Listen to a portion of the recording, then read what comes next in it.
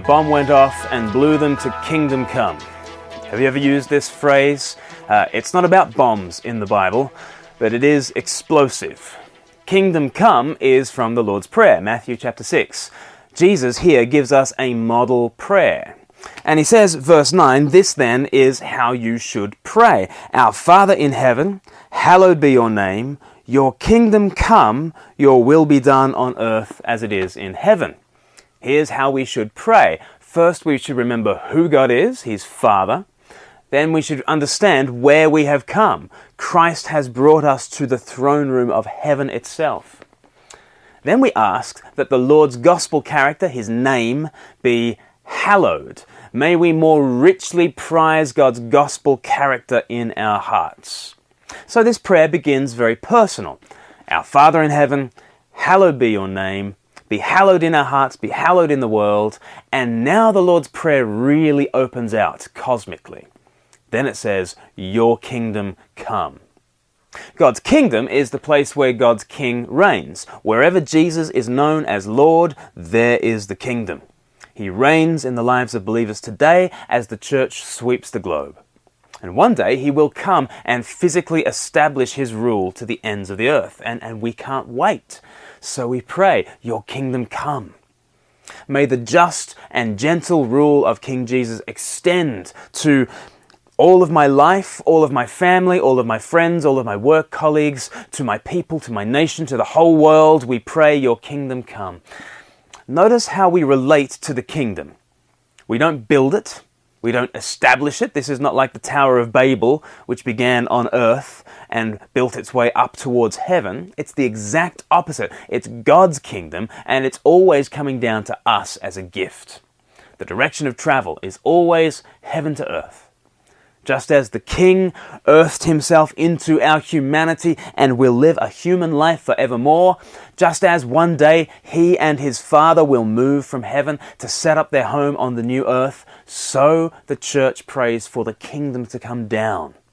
We could never drag the King down to earth, and neither can we drag the kingdom down to earth. It's always something beyond us that can only be received. And so we pray, your kingdom come, your will be done on earth as it is in heaven. Do you ever wonder what God is up to in the world? Here is a word to describe God's activity in the world. He is uranifying the earth.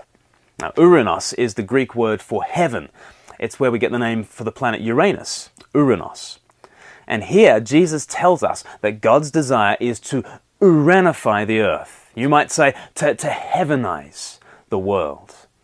What does that mean? Well, in heaven, everyone does unquestioningly the will of the Father. And the Father is gladly honoring His Son Jesus as Lord. The Father's will is for earth to be like that. Jesus says that very thing in John chapter 6, verse 40. He says, "For my Father's will is that everyone who looks to the Son and believes in Him shall have eternal life, and I will raise them up at the last day." So we hear about God's goodwill, that everyone acknowledge Jesus as Lord and find life in Him. That is God's will in heaven. And we say, Amen, Father. May your will be done here on earth as it is in heaven. May everyone find life in your Son. We want heaven to come to earth. And this is why I say kingdom come is explosive. It's not about bombs, but it is explosive. Because if we ever bother with the idea of heaven, we usually think of heaven as the place you go to. You want to escape nasty earth and flee to nice heaven. But Jesus doesn't get us to pray, let me go to the kingdom. Let me leave earth and get into heaven. His prayer is, let the kingdom come. Let heaven be established on earth. It's the exact opposite of our natural thinking. And we need to hear that point. Because many people teach a kind of gospel that says, we go. When Jesus preached, kingdom come.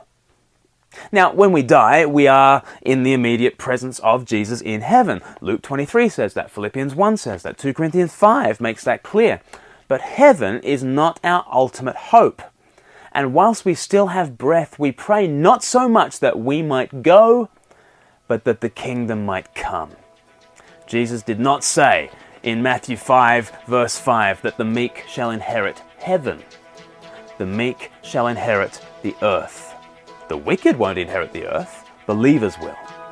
And while we wait for that day, we pray for the Uranification, the heavenization of this place, as more and more people find grace in the kingdom of Christ.